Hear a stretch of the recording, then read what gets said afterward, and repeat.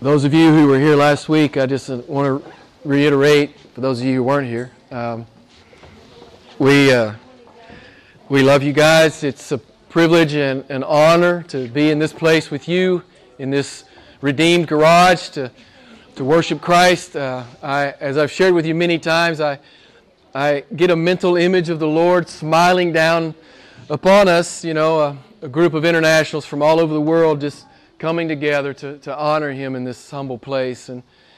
And we love it here. We love being here with you. And so I just want to, as we begin 2015, let you know what an honor and a privilege it is to be in this body and to worship with you and to honor the great God of heaven and earth together. It was great to be in the States. It's always a good time. I always get a little fat. Too much fast food. I could barely get my pants buttoned right now, but I'm working on that, and I'm trying to discipline myself. But it was a good time. One of the things I enjoy doing when I'm home is my mother-in-law, she graciously just gives us her car while we're there, and her radio station, it's always set on K-Love. Do some of you Americans know this station, K-Love? Have you heard of this station? Okay. You know of this station, K-Love. And I love to just drive around and listen to Christian music. Sometimes I don't have any particular place to go, but I just drive around and listen. And I really enjoy it. I'm sure I could do it here too, but we have a really old car, so we don't have that technology. I don't know if you could listen to can you listen to a US? Okay, I figured you probably could, but our car is like, yeah, it's not going to happen in our car. But I notice that sometimes people call in, they call into K-Love with testimonies about what it's meant to them to listen to K-Love, and the byline for K-Love is that they are positive and encouraging, which is a good thing, obviously. And some people will call in sometimes and say, well, this is how I've been affected by your positive and encouraging messages, or this is what's happened after we begin to attend church, or we have begun to ask questions about exactly what does the Bible mean and what's going on and with this Jesus Christ. And so you hear these call-ins. The thing I noticed, and I'm not being critical, I want you to hear me, I'm not being critical, but the thing I noticed about all of these testimonies is they were all about temporal blessing.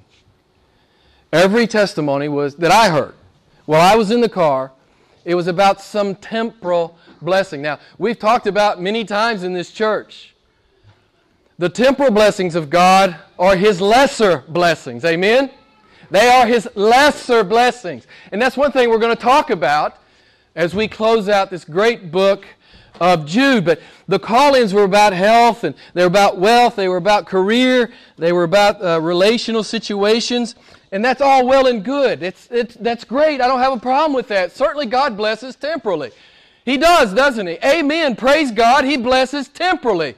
We know what we deserve. We deserve immediate judgment. Anything above hell is grace. Amen. If we understand our Bibles, if we understand our predicament before God in our own sin, we understand if we're not in hell, it's infinite grace right now, this moment. And everything above that's just icing. God's so good. He's so gracious. He's so kind to us. Certainly God blesses in a temporal sense. But one caller called in and reported that a family member had been cured of cancer. Praise God. He is the great physician. He is the master healer. But it's also true. We know if we read our Bibles and observe how God works in His church, sometimes the cancer is not healed. That's truth. That's a truth. One caller called in and reported that since they had started going to church, they'd had a positive upturn in their family finances. Praise God. Praise God. He does sometimes prosper His people. But if we read our Bibles and observe how His providence works out in the universal church, sometimes some Christians are very, very poor and their circumstance never changes. One caller reported a miraculous reconciliation in their marriage. Again, praise God. He resurrects dead marriages. I've seen it many, many times. But if we read our Bibles and we observe those around us in the universal church, we sometimes understand that the unbeliever leaves the believer. As Paul talks about in Corinthians, the unbeliever abandons the believer. My concern with these testimonies is not that God's not blessing us temporally all the time, every single nanosecond of every single day. It's true. But that's all I was hearing. That's all that I was. If all I knew about Christianity was what I heard on K-Love, and I want you to understand, I'm not being critical because I don't know what their theology is. I really don't. I don't know what their theology is. And so I'm not trying to be critical. I'm telling you what I heard and how it affected me. But if all I knew about Christianity was what I heard on K-Love, I would think, well, God's just a fix-it guy. I need God to fix my life. If I come to Christ, He'll fix my life. If I'll come to Christ, He'll fix all my problems. He's a genie in a bottle. That was the impression. That was the impression that I got. And that God's concern for my temporal welfare is His ultimate concern. That's what I would have taken away from what I heard. I mean, I wanted someone to call in and say something like, the cancer hasn't been cured, but I love and trust this God. I really wanted to hear somebody say that. I really, really did. I wanted somebody to call in and say, I am so desperately poor compared to the rest of the world, but God, in Christ, I am a man of infinite riches. I have all that I need in Christ. Christ is my supply. I really wanted to hear someone call in and say, I love Jesus with all my heart. I came to Christ and my life radically changed, and my unbelieving husband hated it, and my unbelieving husband left me. But Christ is my husband. He fills my life with joy and anticipation about what the future holds. I mean, it's true, isn't it? Isn't real life Christianity so much more powerful and beautiful than the marketed kind? And again, I want you to understand, I'm not indicting K-Love. I'm not saying that's their purpose, is to market the gospel. That's not what I'm saying. But I'm saying, these are some of the thoughts that occurred to me as I listened to the testimonies. Certainly God blesses in a temporal sense, but the true believer knows and understands and treasures the fact that God's temporal blessings are by comparison inconsequential when contrasted with the blessings of His presence in our lives and the inheritance we have with Him. Amen? And this is what Jude's talking about tonight. One of the things that Jude is talking about. I wanted to hear somebody call and say, I'm a wretched sinner. I was a God hater. I was on my way to hell, but now I'll be with God forever because of what Christ did. I wanted to hear somebody say that. That's what I want to hear. Those are the testimonies I want to hear. Yes, I love to hear the temporal blessing. Of course, praise God. But beloved, we know the temporal blessings are nothing compared to the eternal blessings. Amen? That await us. I wanted to hear someone say, it couldn't get any worse in my life than it is right now. But I look to Christ and I love Him. I love Him. No matter what. No matter what, I love Him. I wanted to hear somebody call in and say, it's really hard right now, but Jude 24 is true. Jude 24 is true in my life. It couldn't be any harder than it is for me right now. I couldn't hurt any more than I hurt. I can't cry anymore. But Jude 24 is true. Jude 24 is true. Let me read it to you again. Now to God who is able to keep you from stumbling and to make you stand in the presence of His glory, blameless with great joy. Is that not the greatest blessing? Is that not the greatest blessing, beloved? Is it not? This gift from God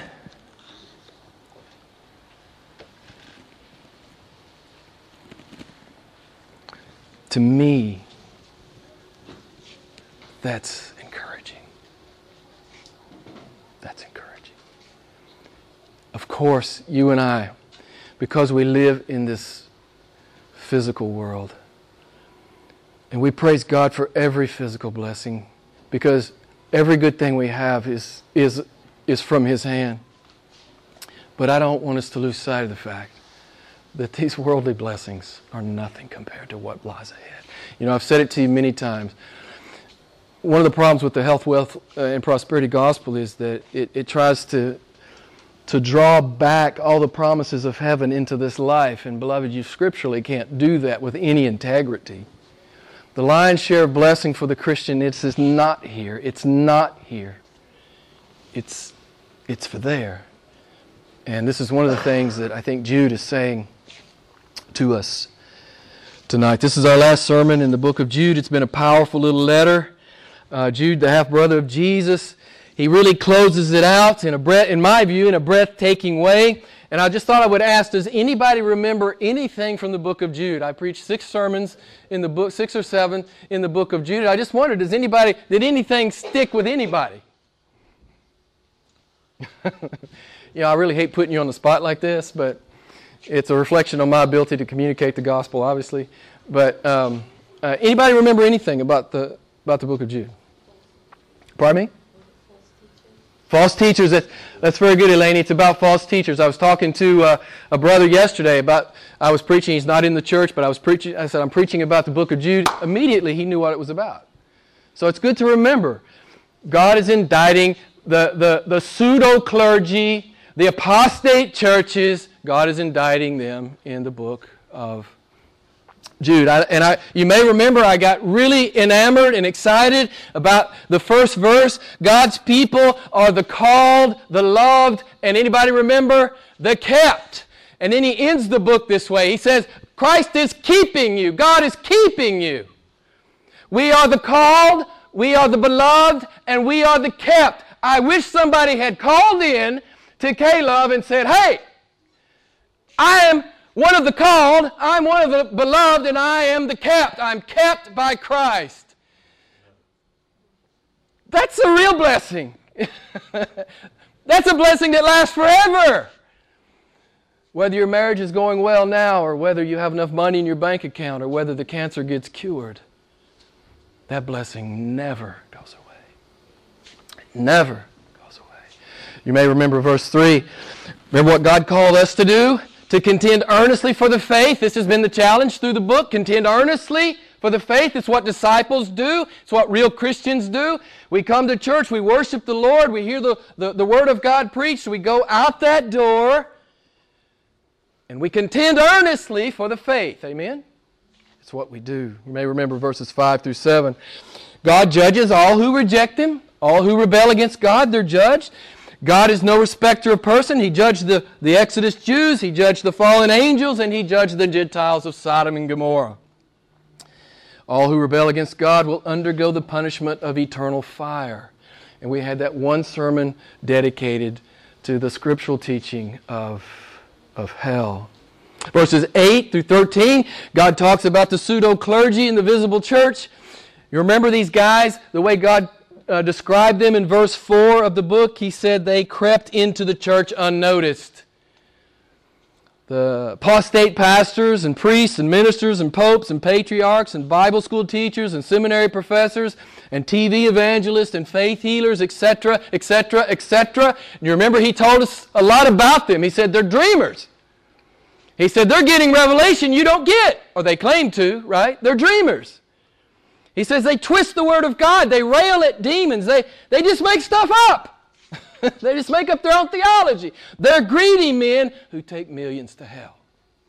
These are some of the things we talked about as So we talked about God's indictment of these false teachers. Verses 14 to 23, God tells us how to navigate the avalanche of false teachers and the proliferation of pseudo-churches in these last days. Remember, the Word of God has warned us about it. God says, I've warned you about it. We're not to be naive or surprised that the majority of what is called Christendom today in the world is apostate. It no longer holds to the full truth of the Word of God. Once you start to minimize the 66 books of the Bible, you have departed from the truth of God. And you no longer can claim to be a church with any integrity, biblically. So we're not to be naive about this. We're supposed to understand that apostate Christianity exists, that pseudo-Christianity exists. We're supposed to know this. We're supposed to be suspicious about any new teacher we hear on the internet. If he doesn't line up with the Word of God, he's a false prophet. He's a false teacher. We're not supposed to be surprised. We're not supposed to be naive. We're not supposed to think just because someone calls himself a preacher or they happen to be a priest or hold some religious office that we can trust them. Beloved, you always have to take what they say to the Word of God. And we saw what the Lord said to us here. What are we supposed to be doing? We're supposed to be building up our faith. We're supposed to be praying in the Spirit. We're supposed to be walking in obedience. We're supposed to be eagerly watching for the return of God. And in doing this, we give a witness. So Jude is a powerful little book, and he closes it out in a powerful way. So let me ask you, what is your assurance that you will stand blameless before an infinitely holy God? What is your assurance? Is it the sincerity of your profession of faith? Is it the earnestness of your prayer that you prayed to receive Christ? Is it your baptism? Is it your church membership? Is it your denominational affiliation? Is it your church attendance and good works? Is it your outstanding moral lifestyle? What is it? Jude tells us what it is. What is it? It's Christ. Basta. Christ. That's it. That's it. God could care less what denomination you are, unless it's an apostate denomination. And then He would call you out of it. Do you know Christ? Do you love Christ? Do you obey Christ? We don't have to become disciples to be saved. How do I say it? Anybody remember? We don't have to become disciples to be saved. We have to become disciples because we are saved. Right? Right? So our ultimate hope is Jesus Christ. It's Jude 24. We will stand blameless in the presence of God because God has saved us and God is holding us. Real Christians will not stumble and fall short of eternal life. Why? Because we are the called, we are the beloved, and we are the kept. Beloved, your salvation is ultimately not about you. It is ultimately about God. Your assurance is God. It's God and God alone. I was reading a text in my background readings this week, and it's from Jonathan Edwards. It says, you contribute nothing to your salvation except the sin that made it necessary. I read that and I thought, that's great. Actually, a friend of mine who's a minister in the States, he posted it on Facebook. That's the only reason I go to Facebook. Because I have all these friends that post this cool stuff, right? And anyway, he's a great brother and a great friend. I thought it was interesting that the women, Karen and I spent a lot of time talking this week because the women are studying Hebrews 6. You guys know that text that many used to teach that a born-again Christian can become unborn again, or in other words, that they can lose their salvation. Not only does Hebrews 6 never say that a real Christian can lose their salvation, there are a number of very strong arguments from Hebrews 6 itself that refute such an erroneous view. You really have to bring that presupposition to Hebrews 6. Because if you actually tease out what the text says, it's simply not there. Simply not there. As you've often heard me say, the Bible interprets the Bible. If we say Hebrews 6 is saying that you can lose your salvation, such an assertion will absolutely shred other parts of the Bible that are clearly teaching that you can't. The Bible always interprets the Bible. Now, there's so much I could say here, but I won't, because I preached on Hebrews 6 some time ago. If you've been taught you can lose your salvation, particularly from Hebrews 6, I would encourage you to go to the podcast site and download it and listen to it. You can get to the podcast site through the website, the church website. Biblically literate Christians understand we will not stumble ultimately, and we will not fall short of salvation. We will stand blameless in the glorious presence of God. Why? Because He saved us. He did it. This is what the Bible teaches. He did it. He did it. This is one of the unique aspects of biblical Christianity. Now, I'm not talking about all Christianity, because some of it's pseudo, some of it's false. Some people calling themselves Christians do teach that you have to do works. You have to keep sacraments. You have to pray prayers. You have to go on pilgrimages. You have to do all these silly things to, quote, impress God. Beloved, the Bible doesn't teach these things. But it's one of the unique aspects of Christianity. In the midst of the false religions that are in the world. Because every false religion in the world, to one degree or another, is a works system. You have to keep the path. You have to keep the way. You have to do the rules. You have to keep the commandments, or you're out.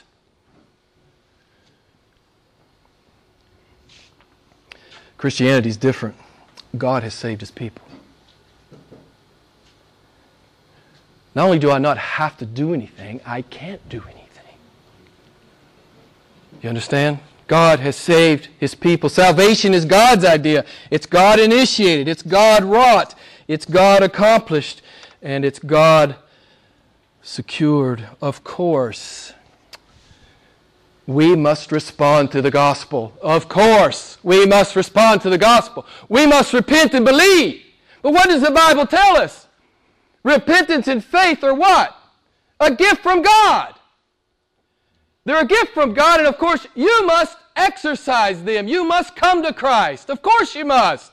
I'm not saying you shouldn't, or you don't have to, of course, but you don't have to do any religious works to be justified before God. You are in Christ. You are in Christ. And you have repented of your sin, and you have placed your faith in Him. And beloved, you are kept, and you will stand blameless before a holy God. Blameless with joy, as Jude says. You know, I meet so many Christians and they don't have assurance because they've been sitting under bad teaching, or maybe there's gross sin in their life and they have reason to doubt whether they're saved or not. You know, sometimes you, as Paul told the Corinthians, you need to examine yourself.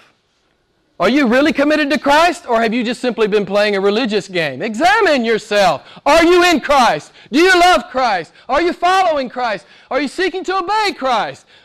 Go read 1 John. You know, if your life looks like 1 John, that's a good indication that you belong to Christ. 1 John is the book of assurance. But beloved, our assurance of salvation is not ultimately based on the genuineness of our repentance or on the sincerity of our faith. Although those things will become evident in our life, right? In our born-again life, they will become evident. We simply will put down things we used to do. We don't do those anymore. They do not please God. I put those down. I don't do those things anymore. I'm changed. God has changed me from the inside out. You know, religion's outside in, Christianity's inside out, right?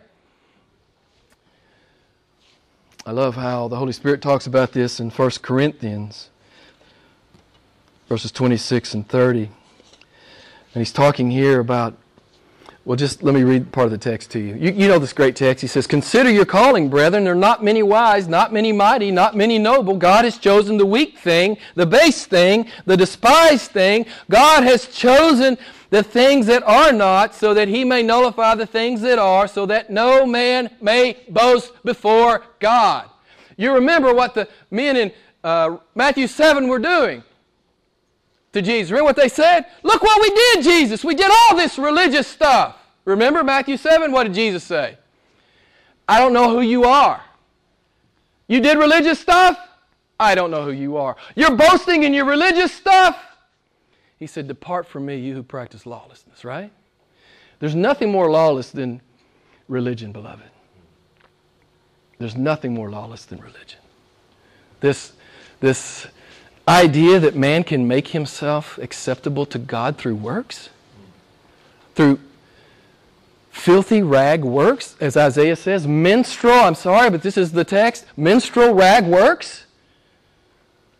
This is what religion is in the eyes of God.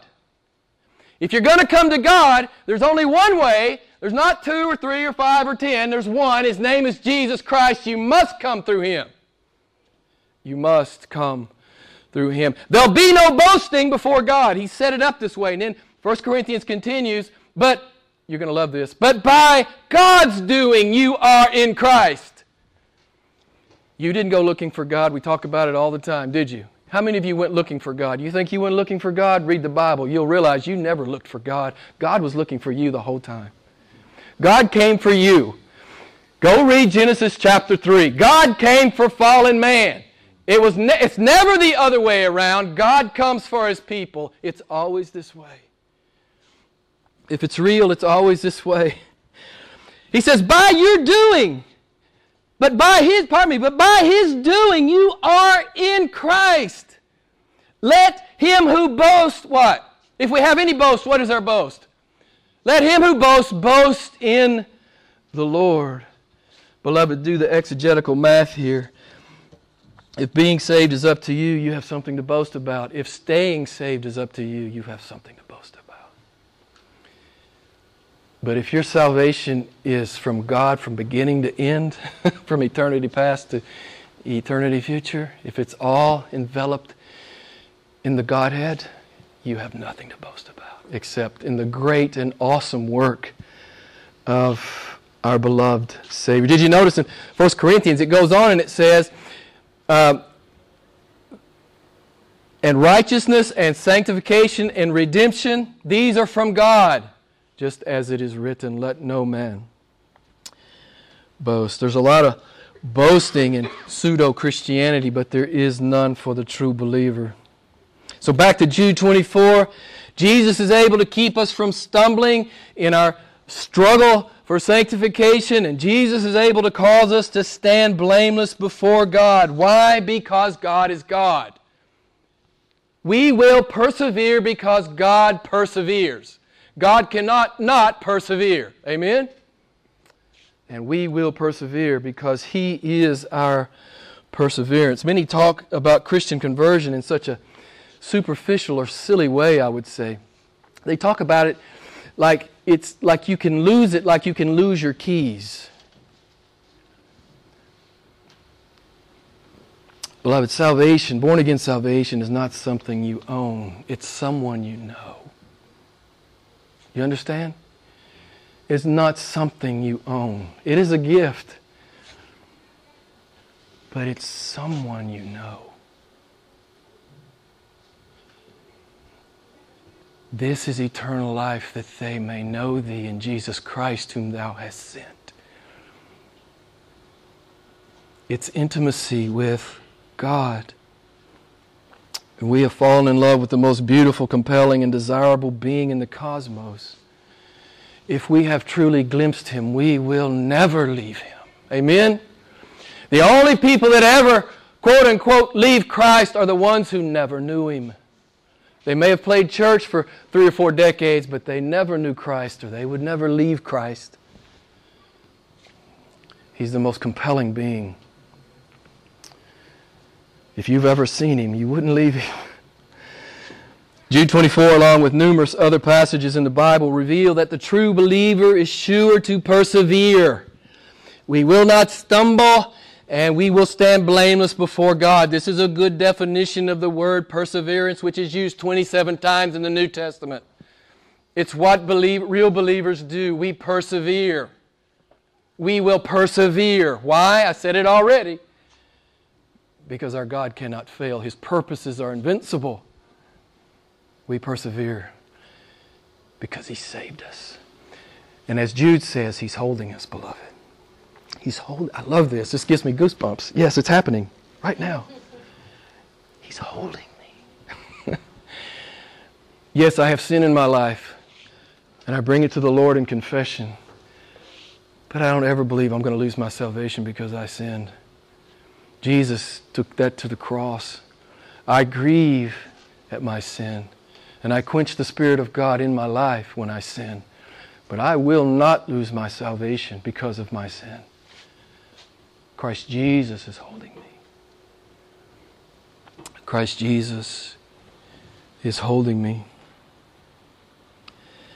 When you understand what the Bible is saying about salvation, you realize that it's not only doctrinally incorrect to say a Christian can lose their salvation, it's really a backhanded slap against the clear meaning and integrity of the Word of God.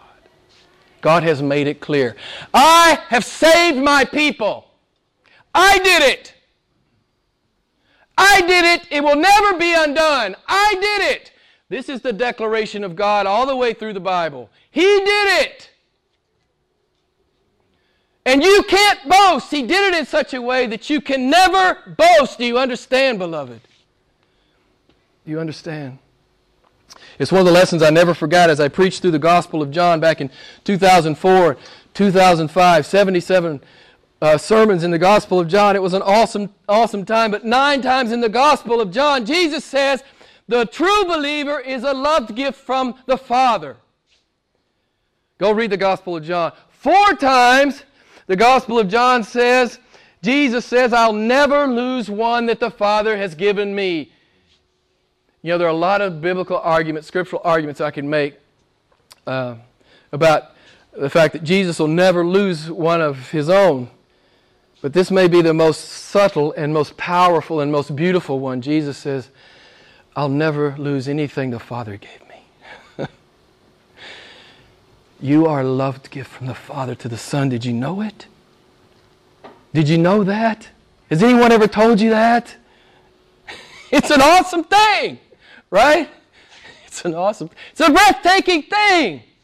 We're supposed to know these things. So when we can call Caleb, this is what we say. Praise God for the cancer cure.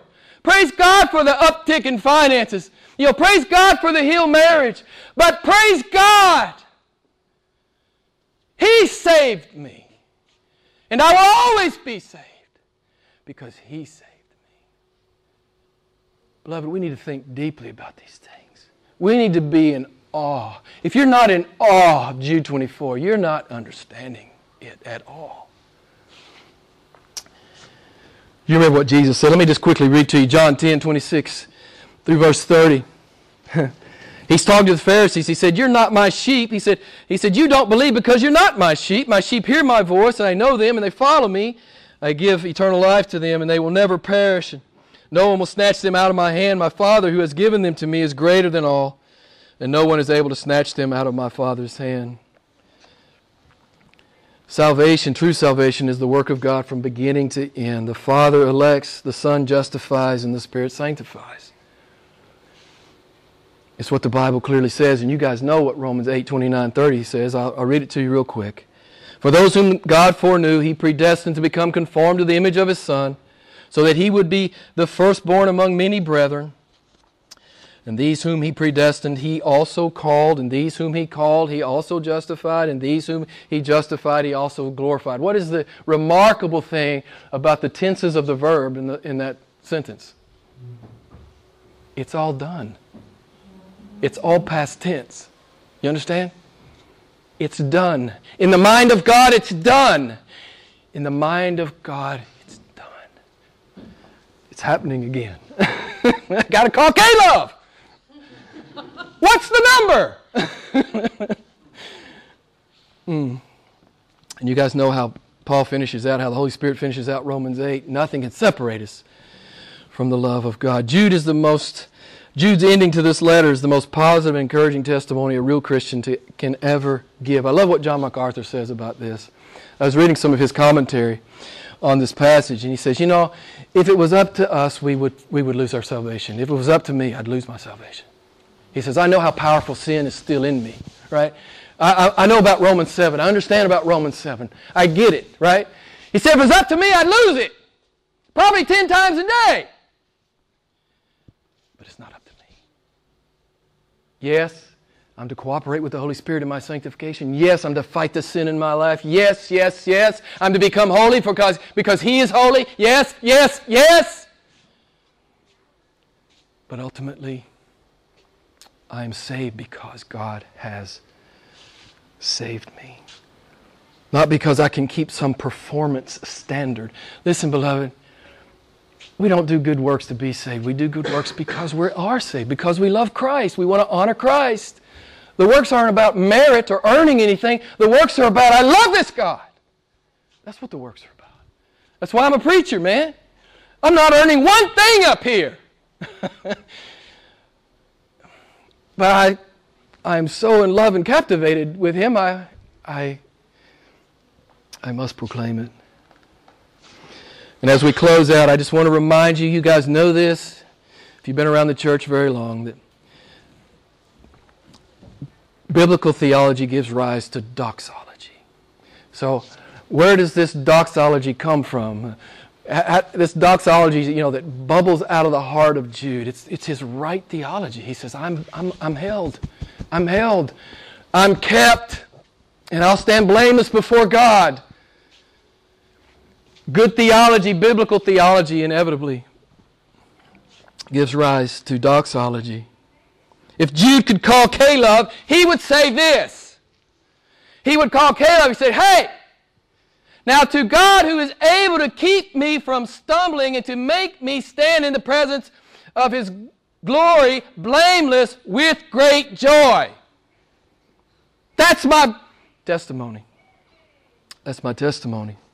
That's my word of praise to God. I think the Apostle Paul could call into Caleb. There's no telling what he would say.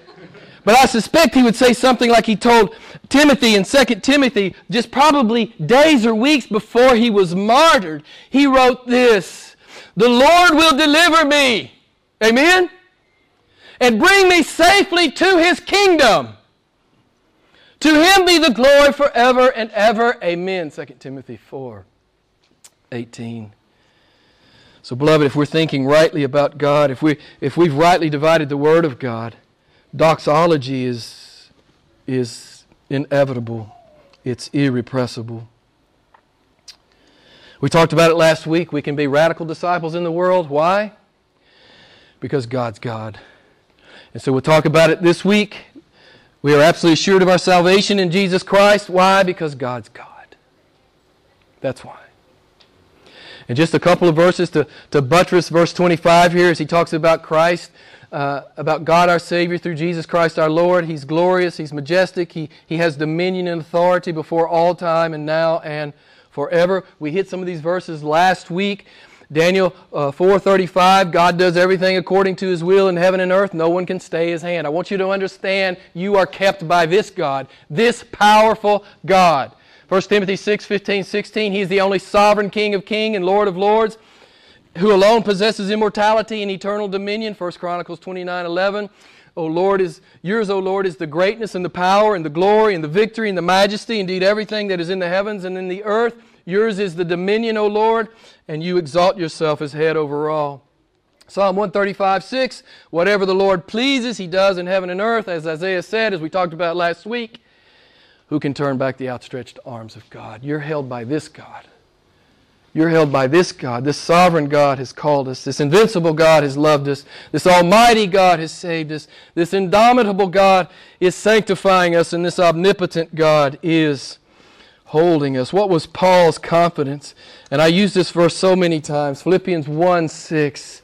He who has begun a good work in you will what? He'll complete it. God never leaves anything half done. He never does. Beloved, it's right sometimes for Christians to struggle with their assurance. I know sometimes preachers say, don't ever doubt it! That's not what the Apostle Paul said. The Apostle Paul said, examine yourself to see if you are in the faith. You're supposed to be able to see signs of regeneration in your life. 1 John kind of signs. Or the 1 John kind of things happening in your life. You're supposed to be able to see this stuff in your life. It's good sometimes. Let me say it this way. It's healthy sometimes. I went through that once in my life, struggling with my assurance. And I landed on Jude 24, among other verses. My assurance is all in what God has done. And yes, I do see the fruits of His presence in my life. I do see it. I'm certainly not who I was. I'm not who I need to be, but I know I'm on my way. Amen? I know that I'm on my way. Beloved, biblical theology always gives rise to doxology, so if I could call into K-Love right now, and I'm just going to close, I'm just going to read the verse again. This is what I would say. Now to Him who is able to keep me from stumbling and to make me stand in the presence of His of His glory, blameless with great joy, to the only God our Savior through Jesus Christ our Lord, be glory, majesty, dominion, and authority before all time, and now, and forevermore. And Jude says, amen. Amen. I was telling a brother the other day, he had a big thing going on in his life. I said, go do it with glad, reckless joy. Be fearless. I told you last week, you can be fearless because your God is the awesome God of the Bible. Whatever God calls you to do, whatever God's leading you to do, go do it with glad, reckless joy. You be fearless in the world, beloved. You be fearless. Your Father happens to be God. Amen? And He's holding you. And nothing apart from the will of God is ever going to happen to you, beloved. You don't have to be afraid. You don't have to be timid. You don't have to be cautious in the world. I'm done. Daniel 11:32. The men and women who do know their God, they shall what? What does the text say? They shall be fearless and they shall do exploits. Man, Jude 24. Yeah, it's awesome. The Word of God is awesome. Let's pray together.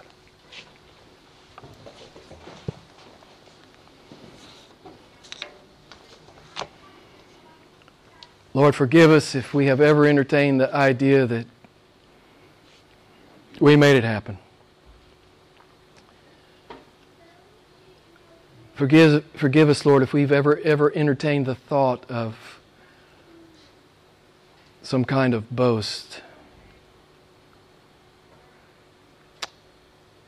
Lord, your word clearly teaches that you save your people from beginning to end. And Lord, in this church, we acknowledge that truth. We don't run from that truth. We're not afraid of that truth. We don't hedge that truth. You are the great God and Savior, and we praise you. And Lord, we know we will persevere because you cannot not persevere. And it is your purpose to save your people to the uttermost. And you will bring us into the new heaven and the new earth. And we will live forever with you because you did it. You did it all. You elected, you justified, you sanctified, and you held us and brought us into your kingdom. You did it all. And we confess that, and we praise you for that, Lord. We will not preach a truncated gospel. We will not dumb it down. It's what your word says. It's what you mean for your church to declare. You are the great sovereign God in the salvation of your people. Oh Lord, forgive us if we have not worshiped you deeply because these things are true. Forgive us, Father, if we have entertained some man-centered notion about biblical salvation. Forgive us, Father.